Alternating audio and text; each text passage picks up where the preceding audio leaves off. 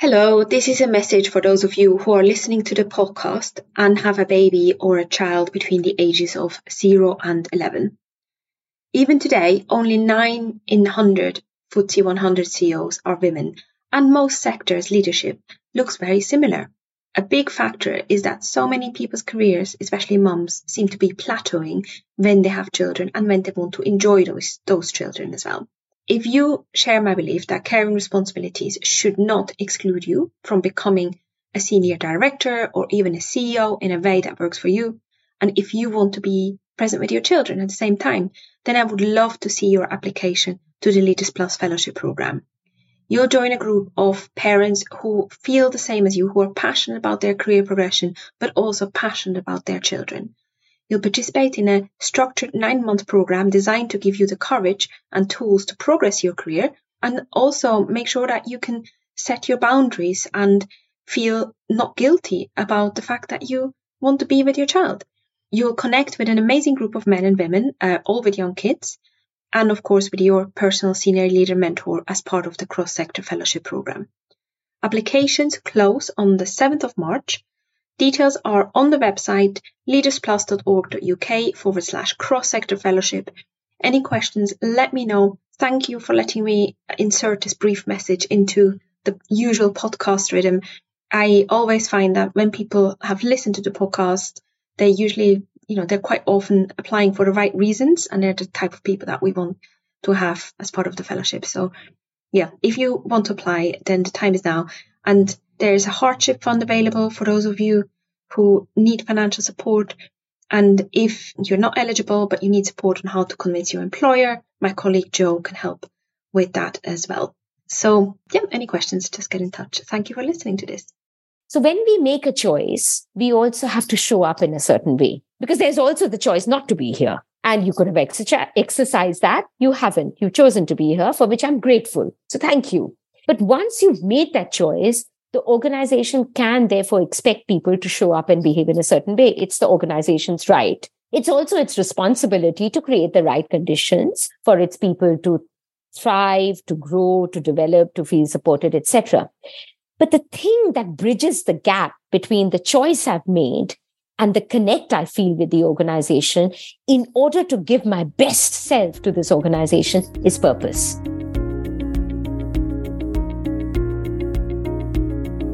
Welcome to the Big Career Small Children podcast. My name is Verena Hefti, and I believe that no one should have to choose between becoming a CEO and enjoying their young children. For far too long, brilliant people have found themselves stuck on the career ladder when they have children, and that leads to gender inequality and the same stale, mostly male, middle-class people leading our organizations. We must change this. And I hope that many of you listening to this podcast will progress to the most senior leadership roles possible, where you make decisions that make our world a better place. Thank you for listening.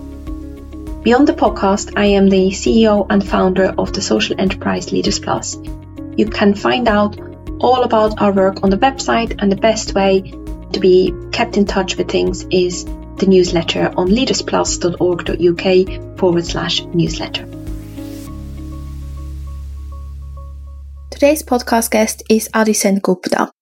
We talk about being a CEO, traveling internationally, and combining that with young children. We talk about finding your purpose and leading across boundaries. Enjoy the conversation.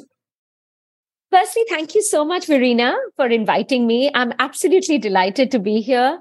I know we've only got to know each other recently, but I feel a huge sense of connect with you.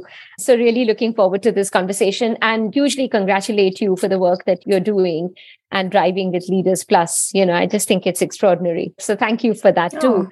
So I'm Adi Sengupta. In terms of my role, I'm the group CEO for an organization called Common Purpose. We're a global not-for-profit. We started in the UK more than 30 years ago, but we now have a footprint in different parts of the world, in some very exciting parts of the world. Beyond the UK, we are in other parts of Europe, we are in parts of Africa, parts of Asia, and in the US as well. The reason for our existence, the heart and soul of our work, is leadership development. We work with leaders of all generations, right from university students through to C-suite. And it's really about how do you get leaders to cross boundaries and truly engage with difference and be better at solving some of the complex problems in the world, either in their own organizations or community, or indeed at society at large. I've been with Common Purpose for over 21 years, not that I'm counting. And I kind of walked into it really, Verena. You asked me about my family. So I'm kind of building a bit of a natural bridge, work to family here. Although a lot of my family think one day I'll have a proper job because they really do wonder what I do. In a lot of cultures, I still think, working for a not-for-profit does not feel like a proper job, although I feel it's much more than that. It's about your true purpose. So I was born and brought up in India. I grew up there. I was very fortunate. I got a scholarship to come and study in one of the UK universities. Did that, loved the experience there. There was an option to stay back here. I chose not to, went back to India because I didn't want to be a part of the brain drain. But then my family circumstances, in this case, my husband's career, brought us back to the UK. And we've been here since. I'm the third of the three siblings. Even though left my extended family back in India a long time ago, still incredibly connected and very close-knit. And of course, technology and other developments have allowed us to be so. So strong roots in India, but I think I'm a global citizen, Verena. It sounds a bit schizophrenic. I hope it doesn't come across as that. I feel like I could live in any part of the world and put roots down, because there's so much to learn from people and places in different parts of the world. I was very fortunate. I lived in Singapore for 5 years as part of a Common Purpose journey, and that feels like home. Been back in London for about 4 years now. That feels like home. I was just saying to you earlier, wasn't I? I was in Istanbul last week with my entire Common Purpose family. And as a result of what's happening there at the moment, which is heartbreaking, that feels like home too. I'm part of a very close-knit family, but Common Purpose and the rest of the world also feels like a part of my extended family at the moment. Thank you for sharing. And you have a son as well. How old is he? I do. I have a very interesting 10-year-old. He was born in 2012. So because we're very close to Chinese culture, because we lived in Singapore as well. So he's a dragon baby. And he's got some very interesting traits of being a dragon baby. Yeah, he's 10 years old, Verena. Lovely boy. And what did you used to assume about combining a big career with young children that you don't believe anymore? Yeah, I think that has been one of the most defining moments of my life, even though I hate to admit it. There was a very long time when I did not believe that you can continue to have a career if you chose to have a family. It doesn't feel good saying it, but I'll say it because I'm sure I'm not the only one who has thought and felt like this. But I think it's important for people like me to say it. Otherwise, things don't get said. And that was one of the reasons I didn't want to take that route, because I did not think it was possible to have children, to have a family of your own, and to have a career. And that was the one thing that really held me back from making that decision. And how wrong was I? How wrong was I? And in my quiet moment, when I think about sometimes, where have I been fundamentally wrong in my life about certain assumptions? That was definitely one of them. It is entirely possible. But that some things have to change. You've got to ask yourself some tough questions. You've got to question a few fundamental things. But it's entirely possible and doable. I think we underestimate the power of us as human beings, our families, our work, and the ecosystem to lend itself really well and positively to allow for something like this to happen. So that was my biggest learning, that it cannot coexist. And it can. And every time I speak to you, you are in a different location. It was South Africa last time. You were traveling. Well, you mentioned you're in Singapore a lot. You've just come back from Turkey. What have you learned about making international travel work with a 10-year-old who still has, I know you have a husband, but I presume your 10-year-old still has expectations of what mommy should be doing and providing? Yeah, absolutely. He does. And, they're entirely justified. But I think it's about a few things. It's about having very open, honest conversations about the why. I know this for sure. I don't think I'm making an assumption. I don't think he thinks I get onto a plane and just disappear because I can. every time I make a commitment to travel, I genuinely sit down with him and say to him, I've considered all options not to be away from you, but this is really important. And he really understands it. And he's got a natural curiosity about life and places. And so when I come back from a travel, I sit down with him, I tell him about all the things I learned and discovered and heard, and feed that into part of his experience. So rather than, I'm sure he misses me, but I hope he misses me. But rather than being taken by sadness, there's a certain excitement that he looks forward to. I'm not the kind of parent or mother who will sort of deluge him with gifts from where I travel just out of a sense of guilt, because I don't feel guilt, genuinely. And we can talk about that separately. But, I don't believe in the whole kind of material things at all. But for me, it's more about bringing my life's experience back to him and enabling him to grow. I have to say, though, Verena, my partner, my husband's played an incredible role in this. I don't think I could have done it without him. Not only that sense of not making me feel guilty, but how he deals with my son and how the life and experience they create together in my absence is also a very strong reason for my son not to miss me when I'm away. And that's important. That's important. I don't think it's an overcompensation. It's just how you balance different elements of life so that he doesn't feel like one person's missing from the equation. And also, I think COVID was tough, though, because COVID forced us all to be in the same room, same house together for such a long time. I was worried how it would be post-COVID. But I think we have again got into a natural rhythm with me being able to travel without him feeling that sense of guilt, and without him feeling that a big chunk of his life has been taken away from him as a result of me being away. I genuinely don't feel guilt when I travel. Amazing. And I'm so glad that you're sharing that, because a lot of people listening are feeling guilt. Yeah. It sounds like there were some benefits to your family life of you being away. I'm sure you're a fantastic mother, but between the lines, that sounds like what happened partly. Can you tell me a bit more about what was the positive impact of you being away on your family life? Yeah, I think you're right. And I think this is the thing. This is why when you asked me the first question about what was the biggest myth that shattered when Nikhil was born, sometimes we just make assumptions. We just make assumptions that just because someone has been away from home for like a week or 10 days or 5 working days or whatever, that something's missing.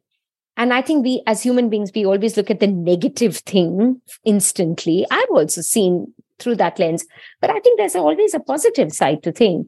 The fact that I can also have that time immersed in a work context for myself, not in a selfish way, but in a way that is allowing me to experience a different country, a different culture, and bring something back into my ecosystem, can be nothing but a positive thing. So I think that's a positive way to look at it. Also, fact that it allows other members of the family to create a different rhythm or to create a different ecosystem for themselves, which allows them to thrive, is not a negative thing. And then we are human beings. We come back together and we break that rhythm and create another rhythm, which involves all of us again. So I think it's fine to create different rhythms in life, and for all that to have a positive experience rather than to look at it as something that's missing at a certain point in my life. The other thing I'd say to you, the positive thing is, and I don't do this as a result of guilt at all, but it feeds into what makes me feel valuable about myself. I love cooking. So when I travel, Verena, I cook loads for my husband and my son, not because I feel like I have to as a mom before I go, but we're all foodies. Gives me a chance to cook and do something that I really like doing before I leave. And it gives them a chance to enjoy the food. And every day when we speak, they tell me how amazing my cooking's been in my absence. And that really reinforces that sense of pride in me. So how can all this not be positive? I can really relate to that. That would be my dream, actually, being stuck in the kitchen for a whole Sunday, just cooking one meal after another. It would be exactly. Yeah. Except my husband says I cook only because I'm obsessive about cleaning as well. So it's a route into cleaning. Unfortunately, that's not a skill I possess. And what my other half would love me to have that. And you said you make very conscious decisions about when to travel. Can you tell me a bit about the principles? How do you choose when to say yes to an invitation to travel and when not to? Yeah, this is a tough one for us. And I think it's not just for not-for-profits. So much of our work, Verena, is about relationships. It's about people internally. Everything in Common Purpose is about people externally as well. Our partners and stakeholders, our clients and customers matter deeply to us, and to me personally, to the organization. It's very much in our culture. So sometimes it's very hard to make a decision not to get onto a plane and be that client facing, partner facing, customer facing. But again, COVID has taught me to be a bit more trusting of these instincts and these decisions, because almost all our partners and clients and customers and stakeholders stuck with us during COVID. And they stuck with us at a time when I was not jumping on a plane and sitting opposite them, talking about how wonderful our work is. So I think if that was a reality, the question I'm asking myself, and we're asking ourselves in Common Purpose, is, do we have to jump on a plane all the time to grow these relationships, to nurture these relationships, and to keep them sacrosanct? And the answer is no, we don't have to do it all the time, but in some cases we have to do them. In some cultures, in some countries, they have to be done, but conscious of the sustainability criteria, the impact on the environment, conscious of costs, and also conscious of, again, everything that I said about not wanting to be away with the family. But if some things can be achieved without needing to do that, we may as well, all other things considered. So there are lots of trips that I've actually said no to since we have been able to travel. And there are some things that I absolutely haven't, because it's been absolutely critical for our partnership, for the sake of our partners, to build trust, to build relationship, to be out there in front, sitting in the same room, having that conversation about common purpose.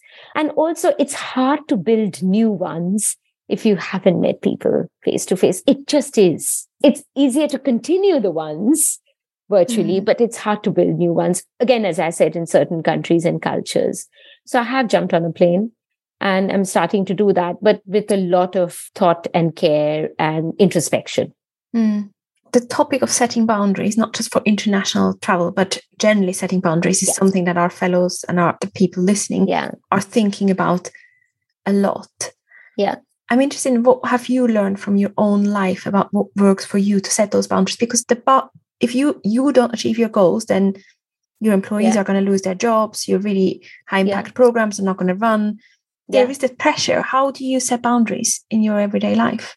Yeah, such a good question, Verena. It's a question that I should probably reflect on all day before I answer, because I'm not sure that anything that I'll tell you is compelling enough, because it's a big question and it's a difficult one. Because I think when you're a CEO of a global organization, it's very hard to set boundaries. Very hard to set boundaries. I mean, if at a pure practical level, Verena, we have a presence in Australia right through to the US. There are days when I start at very, very early in the morning because I'm connecting with our work in Australia, and end by connecting with our work in the US. So they literally run on a 24-hour cycle. That's a terrible example of setting boundaries, isn't it? But you know what? That doesn't happen every day. And sometimes you have to ask yourself, is it really important that the day has to run like that? What is the purpose of that decision? And sometimes it's an overwhelming yes. You just have to do it. It's not an overwhelming yes all the time. And so I don't do it. Where I think I've been good, I would like to take some credit for setting boundaries, is where I empower people and give them opportunities and responsibilities to stand up and do things for the organization. One is because they've got the appetite, they've got the ambition, they've got the desire, they've got the will. And sometimes because you're a very passionate CEO, they just don't get the chance. And that is the place where I've consciously set boundaries around myself so that others can rise up and shine. And again, that's very hard if you've been appointed into a CEO role in an organization where you've grown up the ranks. You naturally come into it thinking you can do everything. And actually, in some ways we can, but should we be? Because if we continue to behave like that, then it doesn't give others the opportunity to show how good they are. So this is something I did very consciously during COVID. Genuinely sometimes put boundaries around my role, my impact in the organization, not because I wanted to minimize it, but because I wanted to give others an opportunity to have that impact. And my God, I mean, what amazing colleagues I have. What they have done for this organization in that time as a result of that opportunity is the reason why we are here. we would not, some of the innovation that's happened, some of the new thinking that's happened in the organization hasn't come from me. It's come from my colleagues. I do know deep down, I did create that space for them. So I set my boundaries so that I could create that space for them. So yet again, Verena, I see putting boundaries around you sometimes to be a positive thing rather than a negative thing. But in Common Purpose, we are always challenging ourselves to cross boundaries and to be more collaborative, to be more inclusive. But as a CEO, I've got to be conscious of how I do that dance between crossing them all the time and going into someone else's world, Verena, or putting them around me so that I have that sense of balance. It really resonates what you're saying, that it's linked to your role, and you think about what is the purpose of your role, and therefore where should your boundaries sit, rather than actually I'm one of the best. In the organization, therefore I should be looking over that document one more time before it goes out. No, absolutely. I mean, look, I know you haven't asked me that, but I know you and I have had many conversations about it. I don't see my role to be doing everything in this organization, because one, that is not possible. And second is, to me, that undermines the talent you have in the organization. There are some unbelievable people in this organization who are there because they have an unbelievable contribution to make. And if I put my tentacles in everything, how will they rise and shine? And how will they stay motivated? Even if they make mistakes, that's okay. I mean, we are a leadership development organization. It's about taking risks and learning from, I won't even call them failures, from experiments, and then doing something else. Absolutely. It's so nice to see how you're telling people about, through the Common Purpose programs and work, actually, that you are also living it. And it's really lovely to see how often when I ask you a question, it comes back to the purpose. Which is... I probably should have expected that, given your organization is called Common Purpose. It's in our name. I have to. No, it's innate in me. It always has been. Always has been. Purpose is very important, Verena. It's about one's personal purpose and also the connect with the organization. I know that you run full year-length programs about how to find a purpose, but if someone is listening and thinking, well, actually, that relates to me, I would really like to find my purpose, what would be a simple step that they could start with on that journey of being clear about what they're here for? How interesting. You always find ways to ask me questions that are top of mind. So we were in Istanbul last week, and over 100 of us, I brought the entire Common Purpose family together for the first time in 4 years. In fact, we've never brought the whole organization together in the way that we did in Istanbul. It was really important. And there were 3 things we were talking about, Verena. One was very much about purpose, about our own purpose, about what is the purpose of the team of which we are a part, a construct of that construct. And then how does that connect with the organizational purpose? And I'll come back to answering your question. We were also talking about the talent that we all are and what that means for the organization to make it future ready, and culture. They're all linked. To me, look, it's very simple. This is as much as for me as it is for everybody else in the organization or all our listeners out there. We all make a choice to do certain things or not to do certain things. What I was telling my colleagues last week is, you've all made a choice to be in Common Purpose. I've made a choice to be here. You all made a choice to be here. So when we make a choice, we also have to show up in a certain way, because there's also the choice not to be here. And you could have exercised that. You haven't. You've chosen to be here, for which I'm grateful. So thank you. But once you've made that choice, the organization can therefore expect people to show up and behave in a certain way. It's the organization's right. It's also its responsibility to create the right conditions for its people to thrive, to grow, to develop, to feel supported, etc. But the thing that bridges the gap between the choice I've made and the connect I feel with the organization in order to give my best self to this organization is purpose. That is the purpose. So what I said to them right at the start, and I left them with, you've got to ask yourself, what is your purpose? What is it that really you want to achieve in life, or what matters to you? If someone took that away from you, you would not be you. And once you've discovered that, then figure out what is the connect with the organization. Look, sometimes my colleagues struggle because we are a mission-driven organization. And some of them say, I connect with the purpose of Common Purpose, but maybe that's not why I'm here. I'm here because I'm a really good project manager. And that's what I want to do really well. There you go. That's your purpose. You want to be a really good project manager. Now find a way to connect your purpose with the wider organization's purpose and how you can add value. I think we all have something that's superhuman in us. And I think purpose to me is, what is that superhuman thing or desire or quality that you have, that you are willing to connect with the organization around? We were using the analogy of all of us being bees buzzing away last week. So for me, it was about, what's your sting? If you know what's your sting, that's your purpose. That's what connects you with the organization. I really like that analogy, because the purpose makes you quite bold as well. A bee doesn't sting, is scared to sting people, essentially. But the purpose but holds on to it. Yeah, exactly. You mentioned the word cross-boundary leadership earlier. Yeah. What is that and why does it matter? Verena, you've asked me something. I'll probably go on for hours again. Look, I think cross-boundary leadership is very, very important. It's core to who we are as an organization and what we do. Because if you look around, problems are constantly crossing boundaries. They don't remain confined to certain boundaries. But what tends to happen, what we have found, is that leaders therefore also have to cross boundaries in order to solve the complex problems.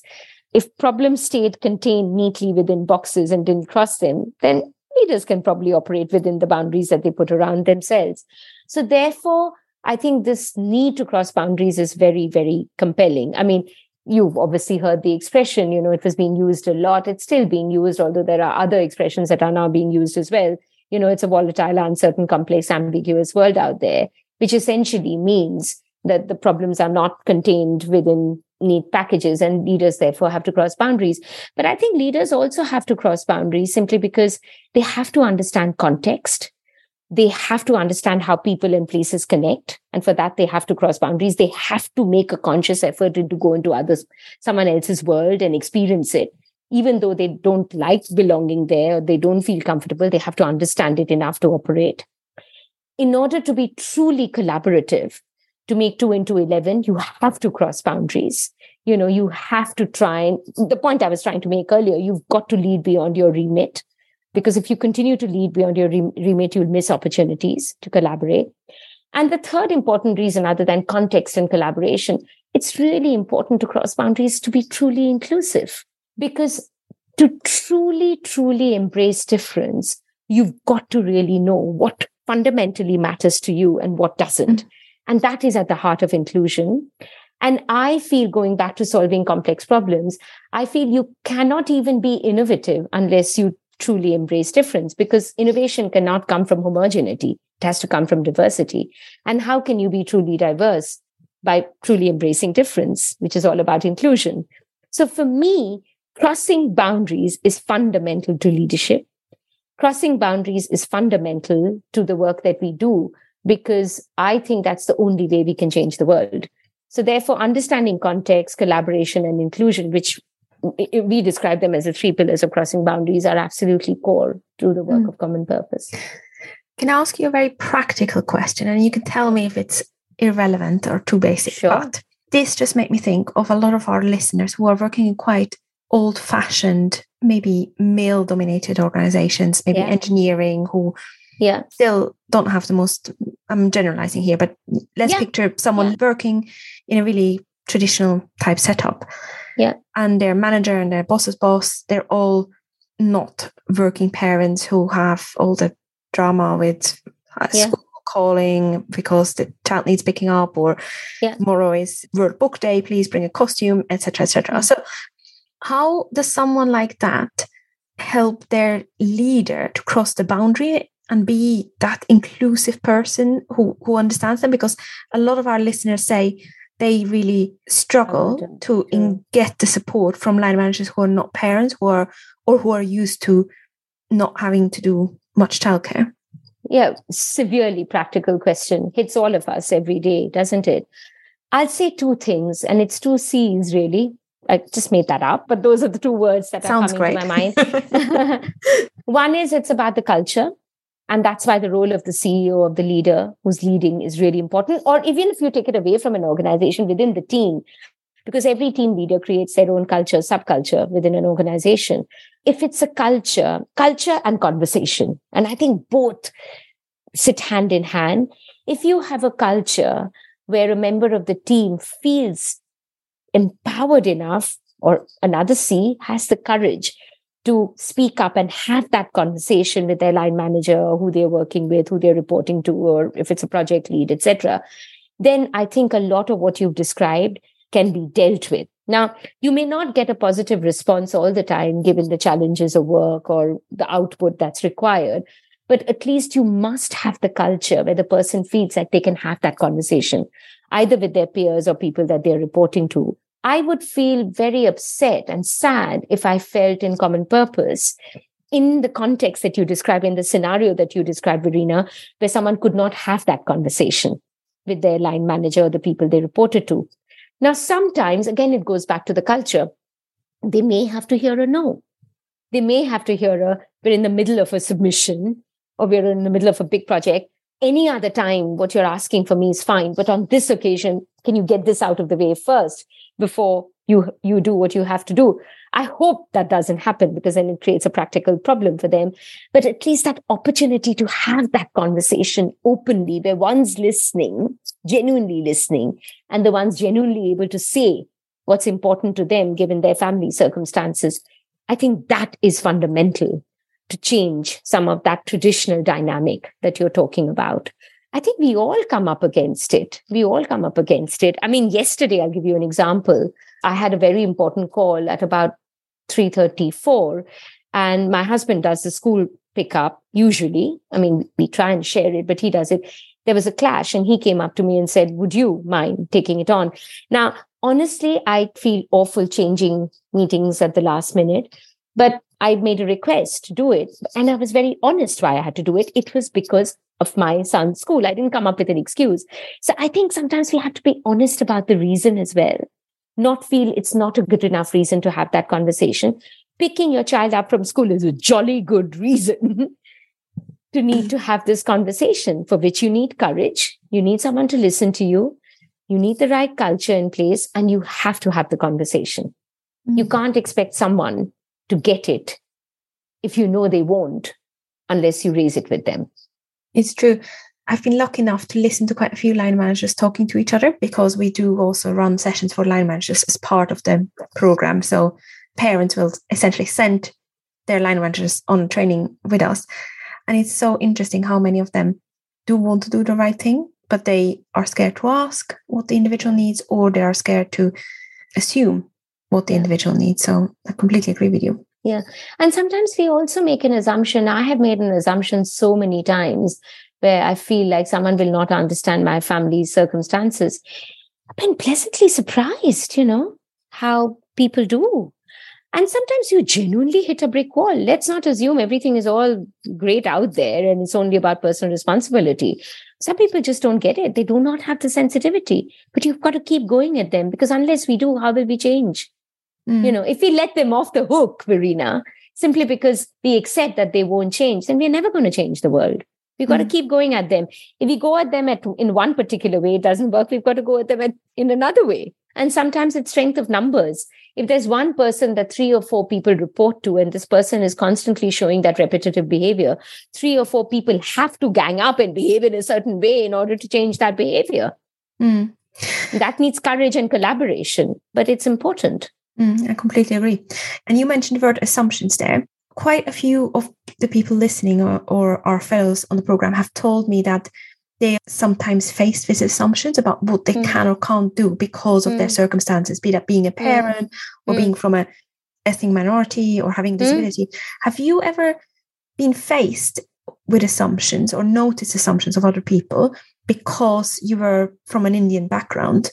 Or not so all much? the time. And how do you deal with that? All the time. I'm not sure how I deal with it. I think I deal with it very badly sometimes. And sometimes I deal with it really well.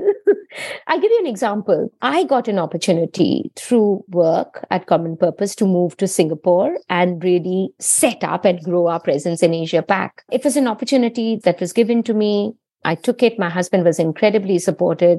And I'm so glad I did. I learned a lot about myself. I helped bring back whole lot of things for the organization. It was a very positive experience. But you know what? There are so many contexts when I've shared this story. When I've shared the story of me being in Singapore, everybody has assumed it's my husband who moved, not me. Number one. So you asked me assumptions being made of me. When people did, everybody, even in my family, when we first told our family, they all thought it was my husband moving, not me. So that's an example of, in a certain cultural context, the assumption it's always the man going, not the woman. Number one. In many cultural contexts, I think. Yeah, exactly. No, but especially, I think, I'm a bit too harsh on my own culture. We all are. The second is, it was really interesting.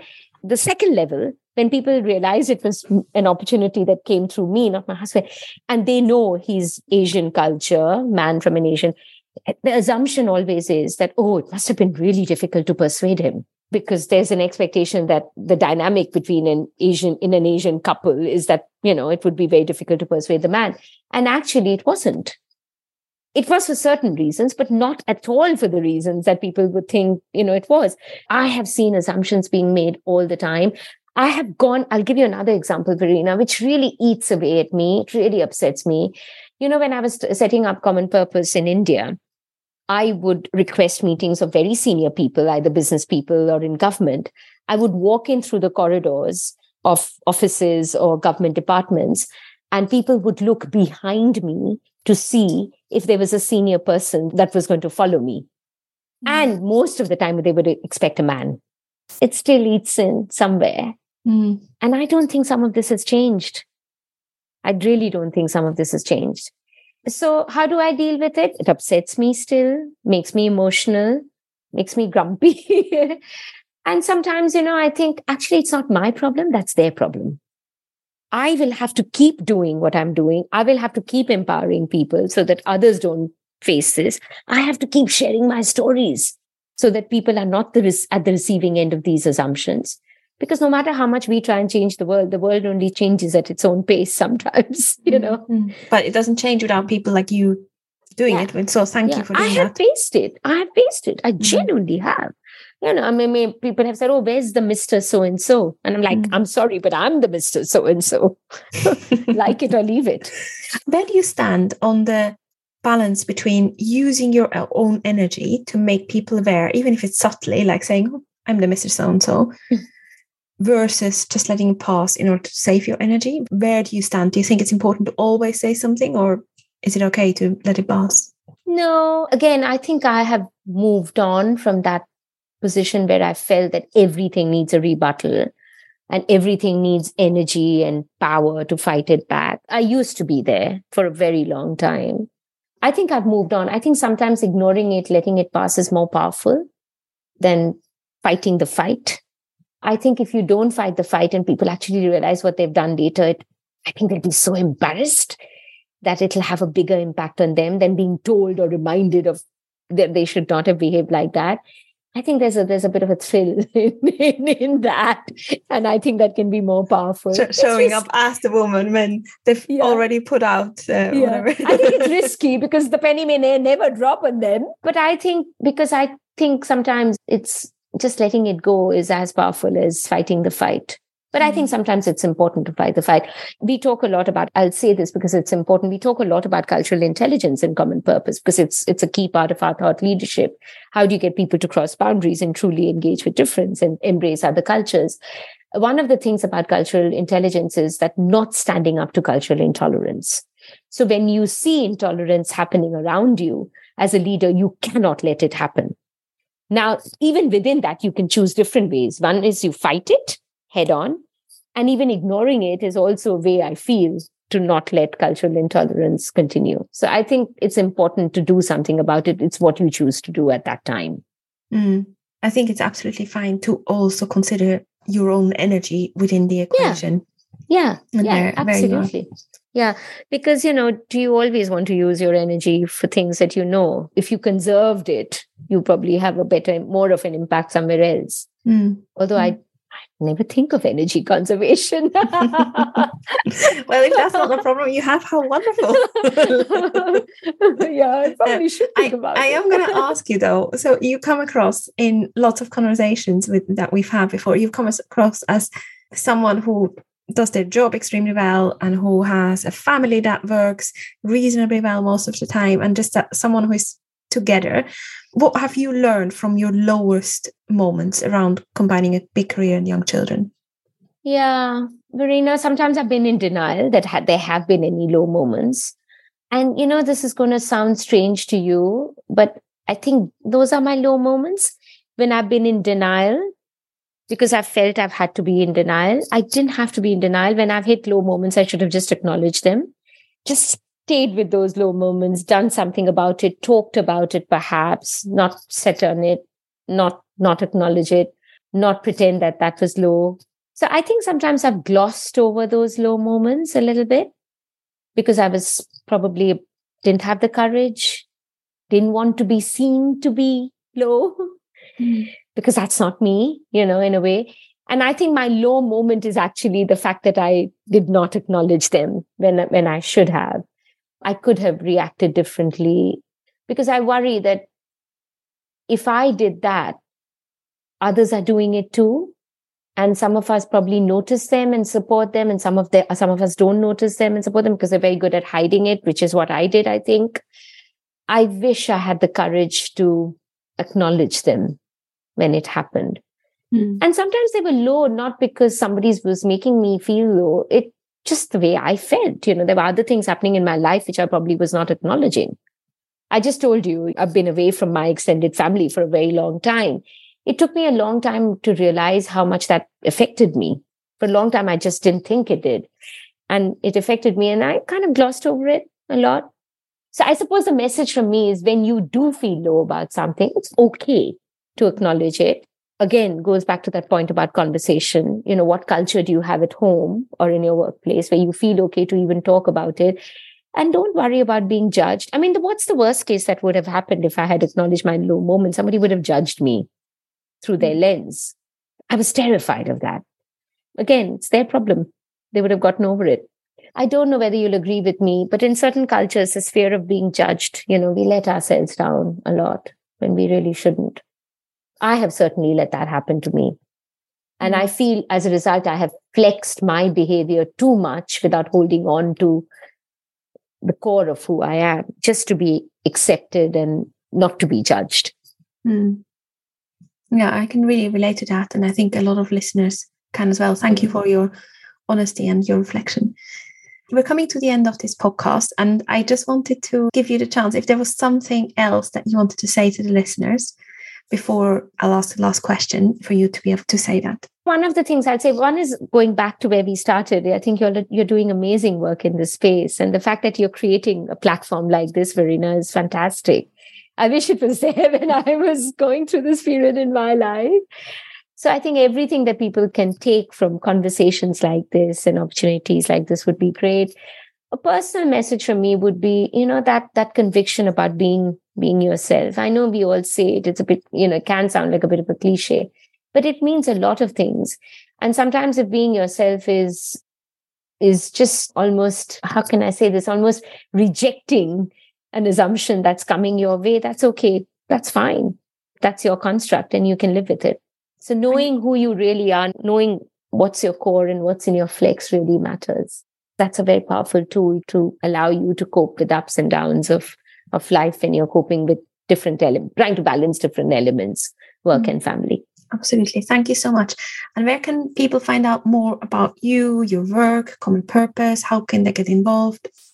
Yeah. So I'm sure I have revealed this about myself already. Reach out to me directly. I'm on LinkedIn, Adirupa Sengupta. I'm on Twitter.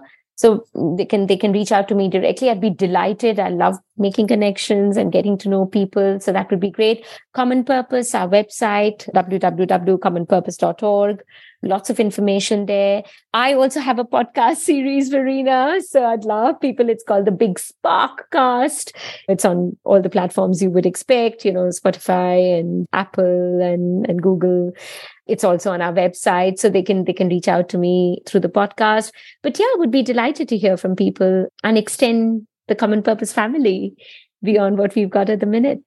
Thank you so much, Adi. And by the way, I should actually put in here, the reason why I got in touch with Adi in the first place to have conversations about shared stuff and leadership development and all that was because lots of people randomly who I respect but who are not connected with each other told me how transformative the work of Common Purpose was.